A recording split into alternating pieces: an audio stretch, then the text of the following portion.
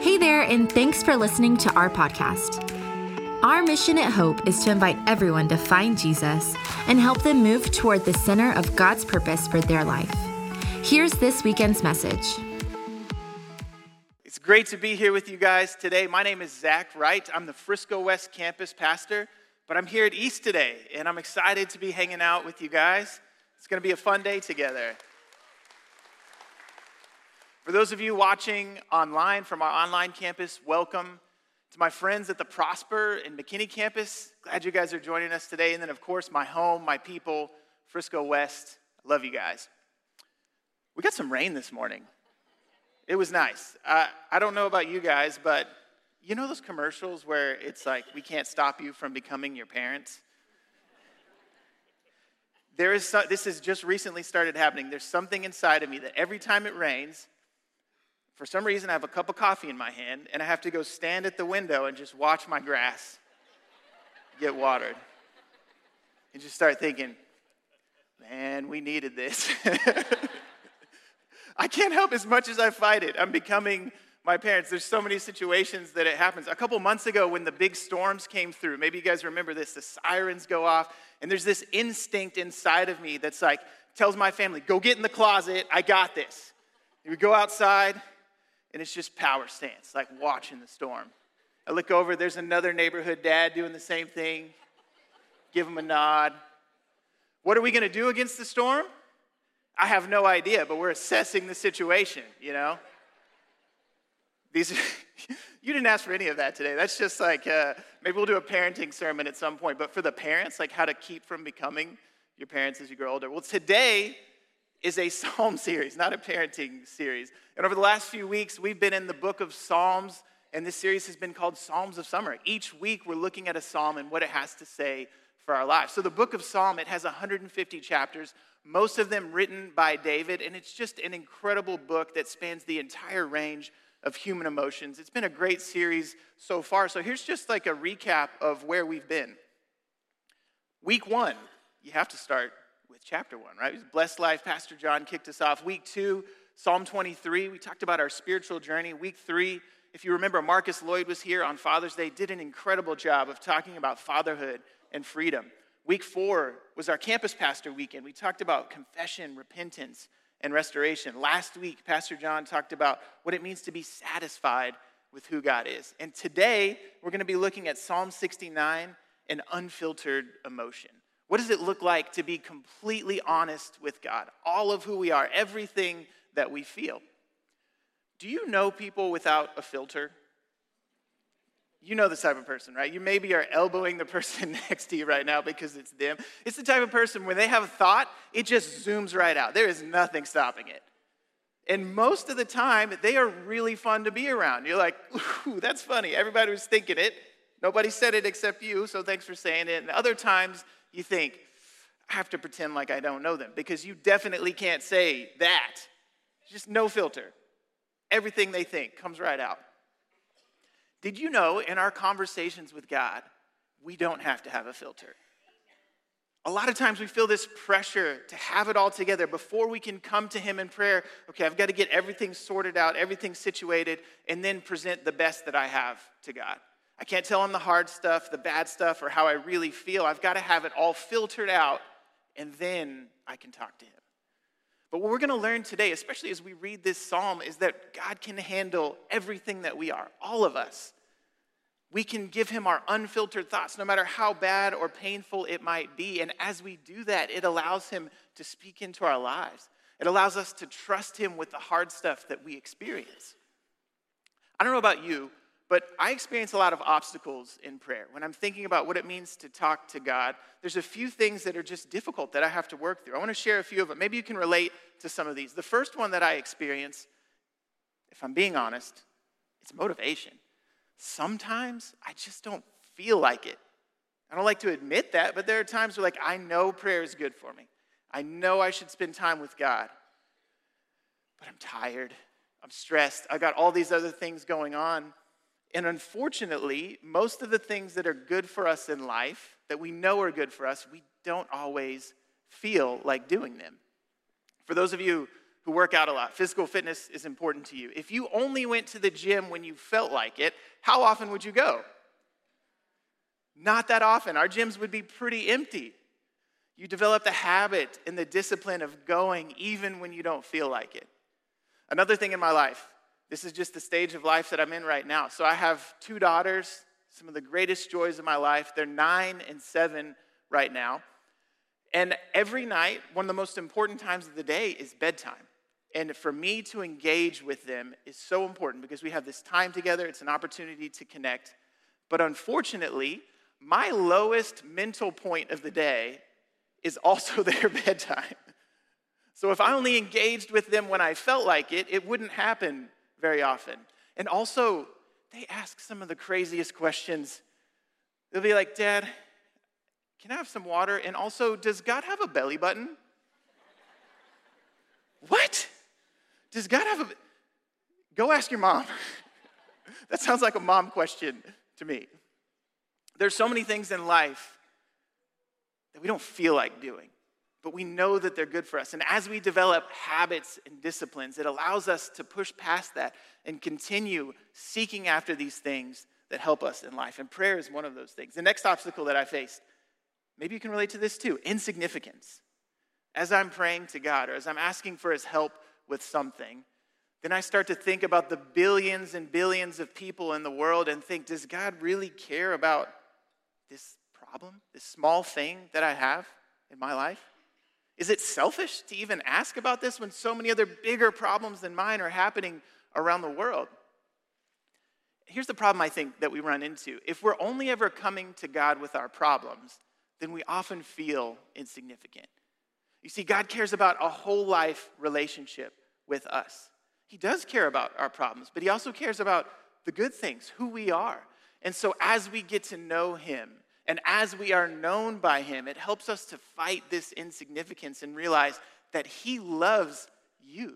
He loves me. He knows us by name, and he desires a relationship with us. So yes, we can take our problems to him, but as we spend time with him, whether it's good, whether it's bad, we get to know him, he gets to know us, this insignificance starts to fade away. The last struggle I run into, and this is really where we're going to lean in today, is honesty. If I'm talking to God, if I'm spending time in prayer, and I'm saying everything that I feel in some situations, it's not good. If I'm honest with him about this thing that's happening in my life, I'm angry. I'm even asking, God, where are you? Why should I even believe in you if you're going to let this thing happen? I'm angry at these other people. I'm angry at you. This is not fair. It's unjust. Can we say that to God? For whatever reason, we feel like we have to have it all together. But if we only prayed when we had it together, we wouldn't pray very often. And a lot of us think we have to hold a little bit back. How many hard conversations have you had to have in your life where maybe it's a family member, a coworker, you have to sit down and work through a difficult situation? You got to talk about some frustrations with each other, but almost always we hold that last little bit back. We tell them what we're frustrated about, but then that last part we're like, and by the way, no one likes you and you're terrible to be around. That's a hard thing to say. But what if we could say all of that to God? We didn't have to hold a single thing back. So today we're going to talk about how we engage God with all of who we are. We're going to do that by looking at Psalm 69. I encourage you to read the whole chapter when you get a chance this week. It's pretty long, so we're not going to go through all of it today. But what I want to do is just highlight some of the emotions that we see in it. Because as we validate and recognize those emotions, it helps us learn how to be honest in our communication with God. We're going to see highs, lows, anger, sadness, vengeance, spitefulness. And honestly, it's so relatable. Because as much as I would like for my life to be right here, the reality is we live here. This is life. That is the most real version assessment of how life goes for us. I'd love to live up here. I'd even settle for just right here. But that's not how it goes. And as we read this psalm, we recognize that David experienced it too. All of God's people for centuries have experienced this same thing. And as we learn how to have conversations with him, all of it strengthens our relationship. So here's what I want to do. I want to just pick out a few things from this psalm that I think help us along this journey. So the first thing that we find is despair. This is tough, like just complete and utter hopelessness as David is talking about the situation that's happening in his life. Let's look at verse 1 right here. Here's what he says. Save me, O God, for the floodwaters are up to my neck. Deeper and deeper I sink into the mire. I can't find a foothold. I am in deep water and the floods overwhelm me. I am exhausted and crying for help. My throat is parched. My eyes are swollen with weeping, waiting for my God to help me. This is real. All of us have experienced this at some point. All of us have experienced this probably this week at some point. How many times in life do we just face what seems like an utterly hopeless situation and just cry out to God, I don't know how I'm going to be able to go on. This is too much. I don't know where to go or who to turn to. This is hopeless and I don't know what to do. It's okay to pray this. If this is what we feel, if this is what is going on in our lives, God can handle it. Here's the next thing we find. Skipping forward to verse 22, we'll get there in just a second, is spite. Like vengeance, anger at other people. When you are wronged by someone else, how does that make you feel? Here's how it made David feel. Let the bountiful table set before them, this is his enemies, become a snare, and their prosperity become a trap. Let their eyes go blind so they cannot see, and make their bodies shake continually. Pour out your fury on them. Consume them with your burning anger. Let their homes become desolate, and their tents be deserted. Can you say that? I mean, we all feel it. Like when other people do something to hurt us, it's frustrating, it's upsetting. But David was like, make them go blind. Let their bodies shake continually. Make their tents be deserted. These are really raw, angry feelings towards injustice that's happened to him. The next time somebody makes you mad, just text them these verses right here. I'm just kidding. Don't do that. Don't use the Psalms as passive-aggressive ways to get back at other people. But if we feel this, can we say it? We're going to talk about this a little bit more later, but there's a difference between saying what we feel and acting on what we feel. And acknowledging and recognizing our emotions helps us to turn them over to God and to trust Him with them. Now, there's so many different more emotions that we experience in this psalm, and again, I encourage you to go read it, but let's look at how it ends. This is the last emotion that we find. Praise. After all of that, despair, spitefulness, vengeance, anger, David somehow ends the psalm by praising God for who He is. In verse 34, this is what he says. Praise Him, O heaven and earth, the seas and all that move in them, for God will save Jerusalem and rebuild the towns of Judah. His people will live there and settle in their own land. The descendants of those who obey Him will inherit the land, and those who love Him will live there in safety. Praise Him, O heaven and earth. Praise God for who He is. If David ends that way, does that trivialize everything else that he just said? Does it minimize the pain that he felt in despair or the injustice that happened to him from his enemies? Can we be this honest in prayer?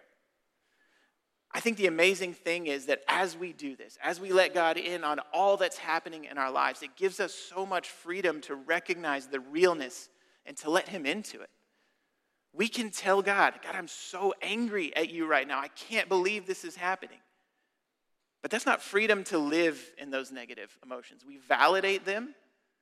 We give them credibility in our lives. But honesty with God allows us to strengthen our relationship with Him. The hard part is it doesn't come naturally to us. Being honest with Him is just not a thing that we're taught very often. We feel like we have to have it all together. And the reason why I think it's difficult for us to be honest in prayer is because we don't like tension.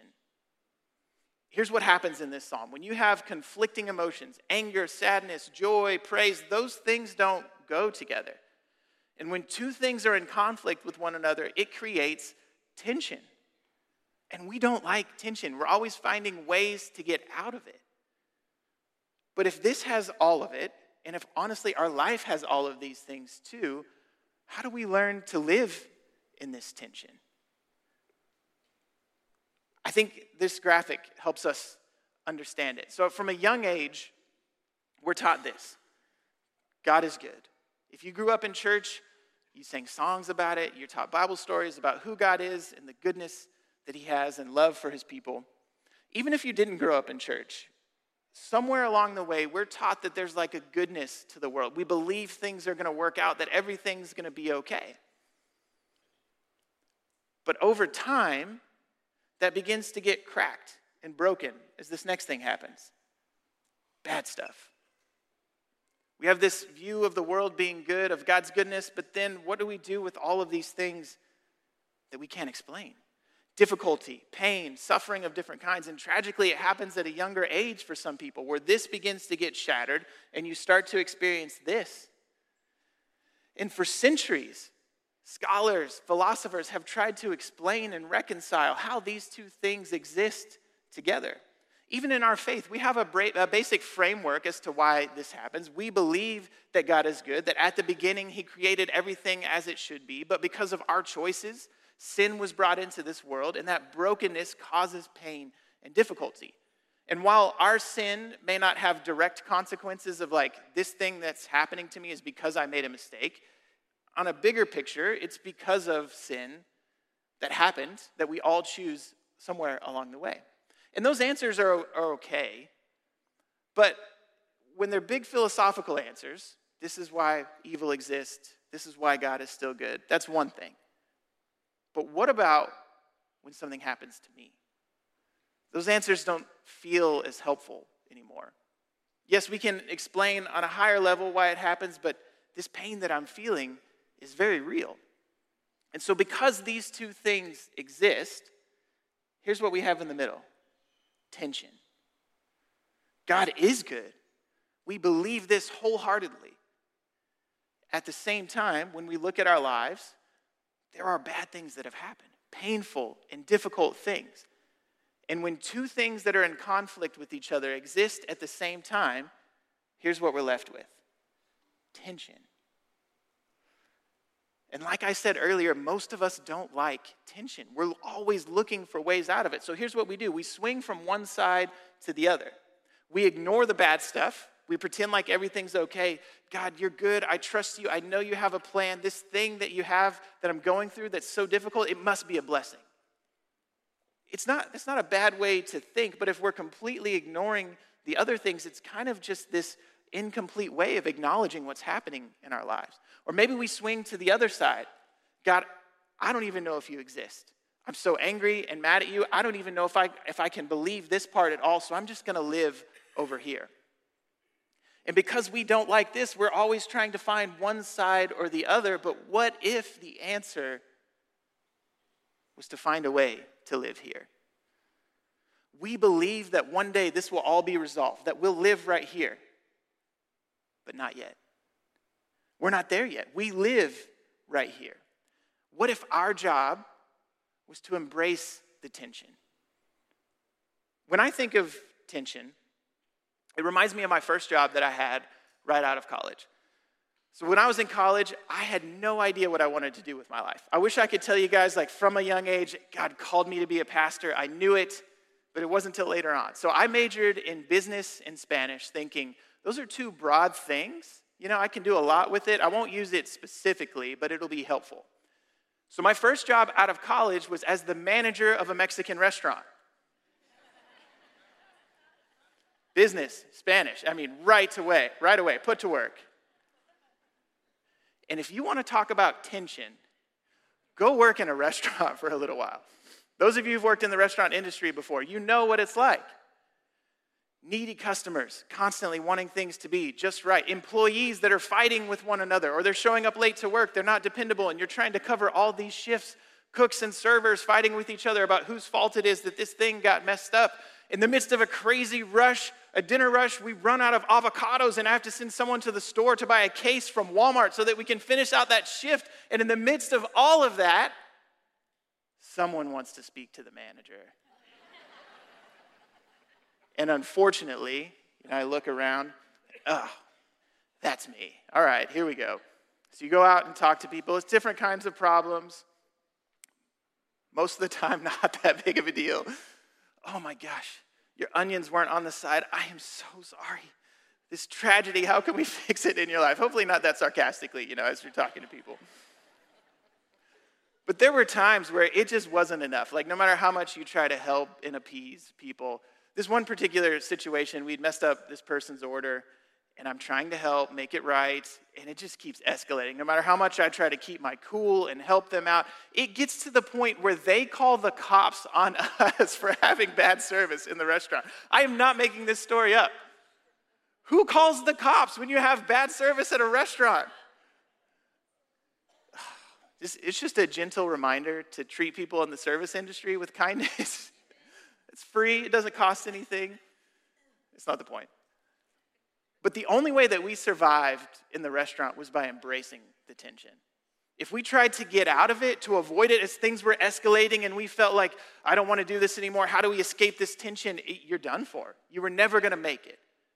We had to learn how to live in that tension of so many things that were happening at the same time, embracing it and finding peace in it. And when I think about life and the reality of this, I think that's the answer for us too. How do we learn how to live here? What if it's not our job to reconcile these two things, to figure out why they both exist? And we have some answers to it, but like the ultimate big resolution, what if, in order to seek God and who he is in this life, in the midst of our brokenness and pain, it's our job to live here. So how do we do that? If our job is to embrace the tension, what does that look like? I think we have to validate these experiences. We validate that God is good. Our experiences of who he is, we believe wholeheartedly that he has a plan for our lives. At the same time, just like David did in the Psalms, we acknowledge the difficult things that are happening in our lives with a realness and an openness of how it's making us feel. And as we do that, it gives us the freedom to live here. So I think there's a couple things that we learn from this psalm that allow us just to embrace this, to answer this question. How do we live with tension? Here's the first one. We have to acknowledge our true feelings. I have this bad habit. When I feel something that's negative, I push it down because I think I'm not supposed to feel that way. It's not a good thing to feel that emotion. But when I'm denying what I feel, it prevents me from turning it over to God, even if it's not good. There's a difference between saying what we feel and acting on what we feel. As we acknowledge it to God, it allows us to trust him with it. Instead of shoving it to the side and saying, it's not good to feel that, we accept it, that it exists, that is a real and natural human response to difficult things that happen to us. It's not freedom to act on that emotion, but we recognize it. Say, God, this is how I feel about this thing. And it's not good. It's angry. It's resentful. It's spiteful. Whatever it might be, everything that we just saw in this psalm, we tell God about it. And it allows us to trust him with it. Here's the next thing that we find. We learn how to value the ordinary. We're always looking for these big answers. This graphic that I just showed, we're looking for how do we resolve this? But most of life, answers come usually in small steps, in the little things. As much as we'd like to have big resolutions to our problems, every now and then that happens. But I think for most of us, our experience is just little by little learning who God is, what he's doing in our lives. One of the best examples that we find of this is in the Old Testament. The story of God leading his people out of Egypt, Moses leading them through the desert in order to feed and take care of his people. Here's what God did every day. He sent bread from heaven, but he did it one day at a time. And for the people who tried to gather up 2 or 3 or 4 days worth of bread, he made that bread go bad so that they would depend on him daily. Not, okay, I've got everything I need. God, I don't need you for a little while. I need you today and tomorrow. When Jesus says, I am the bread of life, when he says to seek that daily bread, this is what he means. Valuing the ordinary and mundane parts of our lives, seeking God on a regular basis, recognizing that we may not get the answers we want, the big answers that we want, but he can give us the answer for today. what we need right now in this moment. And as we learn to trust him, we recognize that he'll do the same tomorrow and the next day and the next day. And as we do that, our faith is grown so much stronger through these small steps than if God would have just resolved this big thing in our lives in one huge step. It's not an easy thing to do, but living on this daily bread principle allows us to be at peace in this tension that we experience. Here's the last thing. We have to learn how to seek wholeness. Here's what I mean by that. There's a Hebrew word, shalom, and it's often translated as peace. And peace is not a bad definition for it. It's just a little bit incomplete. It also signifies wholeness or completeness. So when we think back to the beginning, when God created the world and man and God and creation lived in harmony with one another and everything was as it should be, that is wholeness. Shalom. But because of sin, that was broken. And God could have left us in that brokenness. But because of his great love for us, he created a plan to bring restoration back to the way things should be. Through his son, Jesus, he created a way for us to restore this wholeness and completeness with him, but not yet. And so our job is to seek it here and now. I like to think of it as like when you're putting a puzzle together. So over the last few years, my daughters and I, we've started to get into puzzles some, and I don't want to brag, but I am killing it at the 24-piece puzzle right now. It only takes me about 2 hours to complete it. So we've been slowly working our way up. We've done some 500-piece puzzles, and here's what happens. When you're putting a puzzle together, what's the first thing you do? You put the back of the box, in front of you. So you know what it's supposed to be. But then you look down at 500 or more pieces, and here's what we think. I know where this is going, but I have no idea how we're going to get there. And I think that's what it means to seek wholeness in the tension of life. We have the picture on the back of the box. We know what it's supposed to look like, but we look down at the pieces in front of us and realize, I don't know how we're going to get there. We recognize it's not our job, actually, to figure out how we're going to get there. And the way that we seek wholeness in this life is by actively participating in building the kingdom of God here and now. Even though it's not fully complete yet, even though it won't be in this life, we still have work to do right here and now. We start to put the pieces together.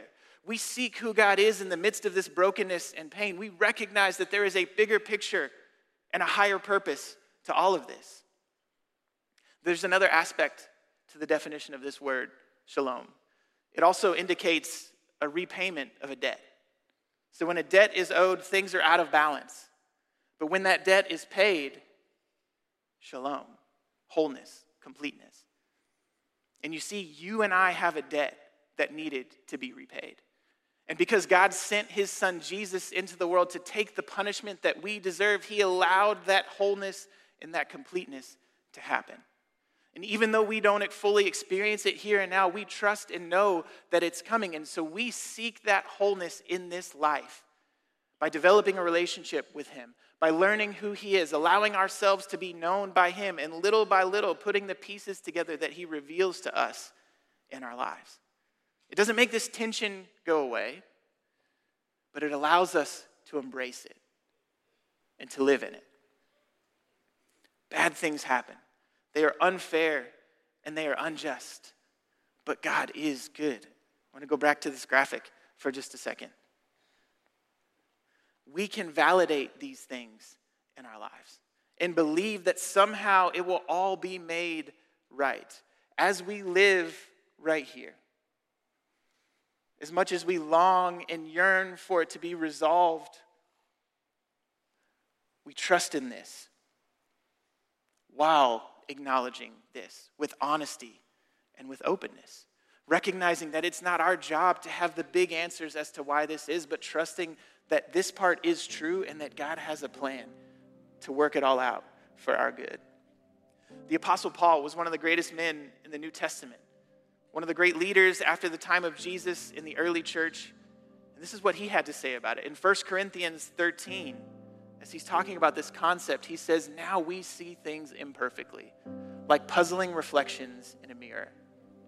But then, we will see everything with perfect clarity. All that I know now is partial and incomplete, but then I will know everything completely, just as God now knows me completely. One of the most godly men to have ever lived admits, all that I know now is partial and incomplete. I can't see the big picture. What's happening right now in front of me, I can't explain it. It's painful. It hurts. But I know something better is coming. And I think the key for us as we embrace this is this. Honest communication with God allows us to embrace the tension of creation. We tell him all of it, just like David did. The good, the bad, the ugly, the things that we think we're not allowed to say. We thank God for the good, for who he is. We tell him the difficult things and every emotion that comes with it. And as we do that, we learn to live in this tension. Not just to live in it, but to be at peace in it, to embrace it, to recognize who God is in the midst of it. And the reason that we can do that is because we know the beginning and the end. We've seen the back of the box. When we go back to the beginning in Genesis 1, this is what God said about creation. Then God looked over all he had made and he saw that it was very good. Shalom. And then as that was broken, what we're living in the midst of right now, we go to the end of the story to see where it's going. Revelation 21, almost at the very end of the Bible, talking about how it's going to be. He says, I heard a loud shout from the throne saying, look, God's home is now among his people. He will live with them and they will be his people. God himself will be with them. He will wipe every tear from their eyes, and there will be no more death or sorrow or crying or pain. All these things are gone forever. We believe this will happen, but not yet. So in the meantime, it's our job to embrace this tension. Not to try to escape it, to get out of it, but to learn that even in the midst of it, we can be builders of God's kingdom in this life. And the only way that we can do that is by seeking this wholeness with God because of his son, Jesus. And so today, if you've never experienced that, if you've never had a relationship with Jesus before and you're stuck in this tension with no way out, with no explanation, can I just invite you in to a relationship with him? I wish I could promise you that it would make all of the bad things go away, but I can't promise that. What I can promise is that he will give us peace and hope and joy that doesn't make sense. An unexplainable peace in the midst of this tension that we experience. I think for all of us, the encouragement is learning to live in that place. Just like David did in this psalm, our honest communication with him allows us to embrace the tension of creation, recognizing that there's a plan. We know where this is going, but we're not there yet. Would you pray with me? God, every one of us in this room, we're here today at every campus, for those people watching online, because we have the desire to know you more, to make sense of this life, to find meaning and purpose. And God, for all of us, as we communicate with you honestly, tell you the things that are happening in our lives, what we ask for is your peace in the midst of it. Affirmation of your goodness. Affirmation that you have a plan for our lives that allows us to live in this tension that we face. And as we do that, God, we learn to trust in you, to trust in your plan, and that it's for our good. We love you, and we ask all of this in your name. Amen. Thanks for listening to Hope's weekend message. Visit hopefellowship.net and further connect with us by downloading the Hope app from the App Store or Google Play. Have a great day.